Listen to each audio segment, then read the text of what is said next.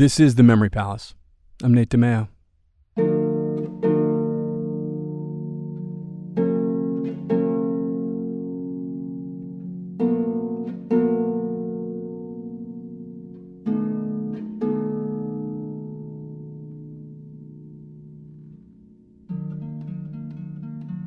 What if they just took the boat? They could do it. It would be dangerous, but what if they just took the boat? They had the men. There were 8 of them who were solid. They were good sailors, and they could keep their mouths shut. They had the men. And truth be told, Robert could probably handle it all on his own. He'd worked on all sorts of ships, schooners and slips, side-wheel steamers like the Planter. Just let him get his hands on the wheel. And Robert Smalls knew these waters. He'd been sailing them for years, knew every inlet, every island. He could read the tides, intuit the shifts in the currents. He couldn't read. They didn't teach slaves to read. But he'd taught himself to interpret the nautical charts. Not that he'd need them. Not around here. He'd been piloting the Planter for months, moving Confederate soldiers and supplies up and down the coast. He knew where all the mines were around the channel out of Charleston. Hell, he'd been there when they laid them down. He could do it. He could. What if they just took the boat? It had started as a joke from one of the other slaves who worked in the Planter. But the joke stopped being funny. They started talking about it at night, started making plans. They were a year into the war, a year since Fort Sumter, there at the mouth of the harbor, put up Jeff Davis's flag. But the Yankees were closing in. They'd taken back Beaufort Island, just off the coast. Robert's mother was there now. He was born there. She had been too. 2 generations of native-born slaves from Beaufort Island. She'd be safe there now. Free, even, if the Yankees stuck to their word. But who could say? He couldn't control what Abe Lincoln would do. He couldn't control much. He wasn't the man at the wheel. But if they took the boat, they could go straight to Beaufort. But they wouldn't even need to. If they took the boat, they'd just need to make it to the blockade, not far off the coast, where the Union gunboats lay and wait. They'd have to pick their moment. They'd have to put enough distance between the Planter and the shore before anyone raised the alarm. They'd go right by Fort Johnson, right by Fort Sumter itself. They'd have to get there before dawn, or else someone would notice there weren't any white faces on board. And that would be that. If they got caught, they couldn't get caught. They would blow the Planter and themselves up before they got caught. But they could just take the boat. Robert talked to Hannah, his wife, a hotel maid he'd met when his owner, a Mr. McKee, brought him to work in his house in Charleston. Robert's mother had convinced the man to let the then 12-year-old boy get a job. He made $16 a month. He got to keep 1. But he saved for years, and when he met Hannah and they'd had a baby named Eliza, he was somehow able to buy his own wife and child, from their owner for $800. But he knew that did nothing to ensure their safety. His mother made sure he knew that, taught him that as a boy, made sure he knew that their life of relative ease in the master's house was nothing like freedom, was an impermanent thing. She took him to watch men and women and girls and boys, his age, younger, sold at auction, prodded, humiliated, distributed. She sent him into the fields, to the whipping post, to see and to understand that his life was not his own, not here. So Robert told his wife it would be dangerous. But there were 7 men who'd agreed to go with him, who'd placed their faith in him, who would leave at a moment's notice, who wouldn't tell a soul, who awaited his command. He told her that she and their 2 daughters would have to be on that boat. It may turn out to be the last thing he ever did. But he was going to take that boat. And he was going to take the wheel into his own hands. And with it, all of their lives. The crew of the Planter spent the afternoon of May 12, 1862, loading cargo at a dock in front of the Confederate headquarters and its 24 armed guards. By the end of the workday, the Planter was loaded with 6 heavy cannons and nearly 1,000 pounds of ammunition. The work was exhausting, and the ship's captain, its first mate, and its engineer wanted to kick back and head into town. They left Robert, capable Robert, dutiful Robert, in charge in their absence. Told him to make sure the planter was ready to cast off at 6 a.m. for a routine run, a quick trip to supply a fort down the coast, up the channel, past Fort Johnson, past Sumter at the mouth of the harbor, bang a left, and hug the coast on the way south, well safe of the Union blockade.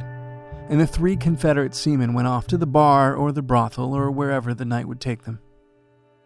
At 3 a.m., Robert broke into the captain's quarters and stole his uniform, his pistols, and the broad straw hat he always wore to keep the sun from his eyes. By 3:30, his co-conspirators were aboard, stoking the fire and building up steam.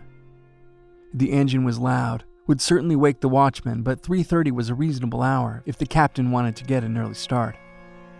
Smalls, dressed in the man's uniform, hat pulled down low despite the darkness, raised the Confederate flag. And then they took the boat. They rendezvoused with a small ship bobbing in the harbor. And Small's family and the families of 4 other sailors boarded the planter, and off they went into the night. At Fort Johnson, an old Revolutionary War battlement built into the hillside at Windmill Point on James Island, the lookouts trained their guns in the boat, but Smalls whistled out a signal. He knew all the codes, and they let the planter pass. But the tide conspired against them, and it was dawn when they came upon Fort Sumter. Light enough that they could make out the men with their guns, ready to sink the ship if anything was amiss. And from that distance, in that light, those men would have been able to make out the race of Robert Smalls. But in the captain's hat, pulled low over his face, and his collar up high, with the same peculiar bearing that the planter's usual captain was known for, they didn't notice. And he pulled the cord on the whistle, sounding out the code, twice long and once short, and waited. And the men in the battlement held their fire. And by the time anyone at Fort Sumter noticed that the planter didn't turn left, that it was heading straight out to sea, they were out of range. And Robert Smalls held the wheel and pressed on toward the blockade with a gift he would tell the Union captain who spotted the planter as it charged out of the fog, who'd trained his own guns on this renegade ship that seemed poised to ram through the line until he saw the white flag of surrender and the damnedest thing, a handsome 23-year-old black man in a Confederate captain's coat and a frilly shirt, and 16 slaves, men, women, and children, dancing and shouting on the deck of a sidewheel steamer. And it was quite a gift. There was the boat itself, a useful addition to the thin Union fleet, and the guns, some of which were Union cannons, stolen after the fall of Fort Sumter the year before. But the prize was Robert Smalls himself.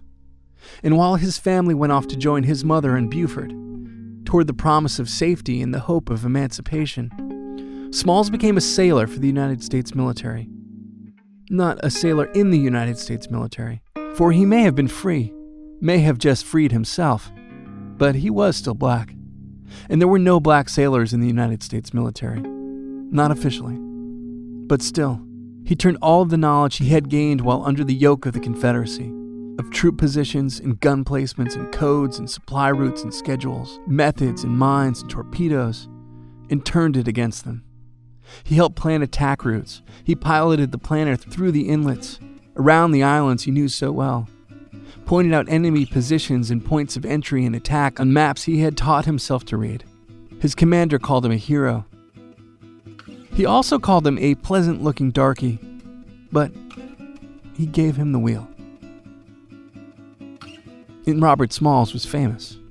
Among the furious rebels and fearful slaveholders and Southerners who were looking at the slaves in their midst, wondering which among them might just take a boat of their own, or grab the whip, or burn the house down. A $4,000 bounty was put on Robert Smalls' head, but a $5,000 award was authorized by Congress, and another $15,000 to be split amongst the band of thieves. Abolitionists brought him to New York and put the young Robert Smalls in front of rapturous crowds. The Secretary of War brought him to Washington, where he was a member of a delegation that met with President Lincoln to argue for freeing and arming the slaves. There are people who say that Smalls swayed the president, that his passion and his heroism changed Abe's mind and changed the course of the war. And there are others who seem to be right, who point out that Lincoln had already made up his mind at that point, that he had already presented the Emancipation Proclamation to his cabinet a month or so before. But there was an August day in 1862 when a 23-year-old former slave met the President of the United States, and each man knew the other by reputation, and must have had a moment when each internally assessed the other man in the flesh against the one they had seen in some crosshatched drawings in Harper's.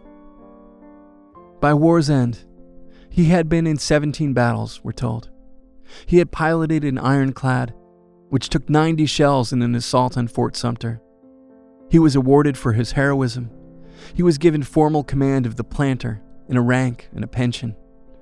And when Charleston surrendered, he was at the wheel again, bringing the Planter back to that dock in front of the Confederate headquarters.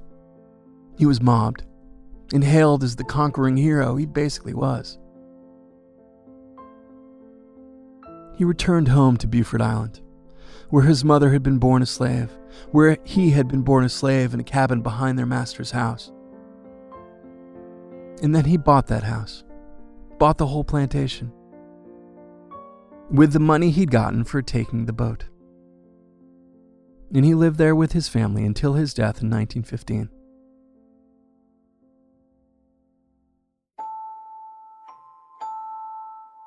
But before he died, during the 54 years since he passed Fort Sumter in the shimmer of dawn and headed out to the open ocean, Robert Smalls fought to keep hold of the wheel.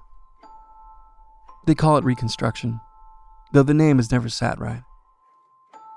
It wasn't a rebuilding. It wasn't merely a clearing of rubble, a patching of fences, or a new coat of whitewash on a neoclassical plantation pillar. The order of things had been upended. Hundreds of years of violence and oppression and theft and murder and unconscionable acts in the name of what? Take your pick. Order, progress, capital, faith. Were ended. And there were no charts to follow. No way to know what lay ahead. Robert Smalls tried to do his part and tried to lead the people on Beaufort Island through the fog. He learned to read. He founded the first public school in South Carolina. He negotiated for better working conditions and fairer labor practices for former slaves.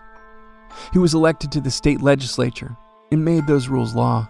And he served 5 terms in the United States Congress, where he fought to desegregate public transportation and the military, to stop the tax code from favoring the wealthy and punishing the poor, to give women the right to vote. He was one of the most powerful and effective black politicians of the 19th century. In that brief period before the Klan and its conspirators, and the state governors and their conspirators, defrauded and threatened and lynched votes away from men like him. We stuffed ballot boxes. We shot Negroes. We are not ashamed of it. That's what South Carolina's governor and later senator said in 1900, looking fondly back on what he'd achieved during that time, while Robert Smalls was trying to keep his hands on the wheel. There was a day, I'll tell you this story, but I'm not entirely sure what it all means. There was a day, sometime in there, after the world had been undone, when it should have been remade, but instead it got reconstructed. There was a day, let's say it was summer. Somehow when I pictured the Smalls living in that plantation house there on Beaufort, the white pillars, the wraparound porches, the whole thing, I picture summer. Sea breeze taking the edge off the swelter.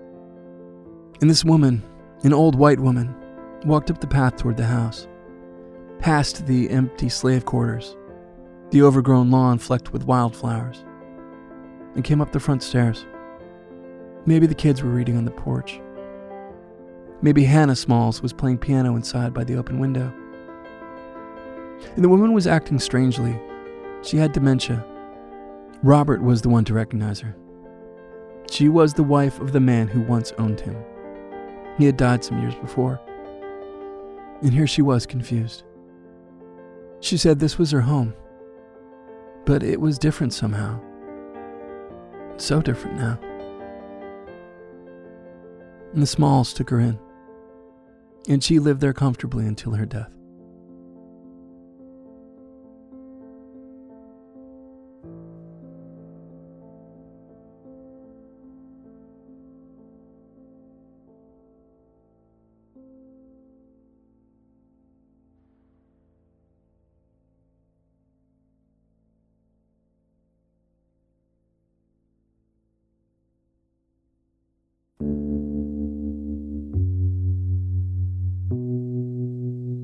The Memory Palace is written and produced and stuff by me, with production assistance by Kathy 2. You can follow me on Twitter at The Memory Palace, and on Facebook, same idea. I am going to be doing some touring this year. I'm going to do some live shows in the Midwest and Toronto in May. Should be ready to announce those dates in the next couple of weeks. And then East Coast, Northeast swing in the fall. Check this space for updates or at thememorypalace.org. I do have one other thing to ask you guys. I am in the market for a very specific person. I'm looking to hire my first research assistant. This person needs to be in the Los Angeles area for a number of reasons, with an academic background in either history, American studies, that sort of thing. Someone who brings a lot of knowledge to the table, as well as a lot of research skills, who might be able to work for the Memory Palace part-time. So, if you know anyone like that, if you are someone like that, hit me up through my website at thememorypalace.org. And thanks.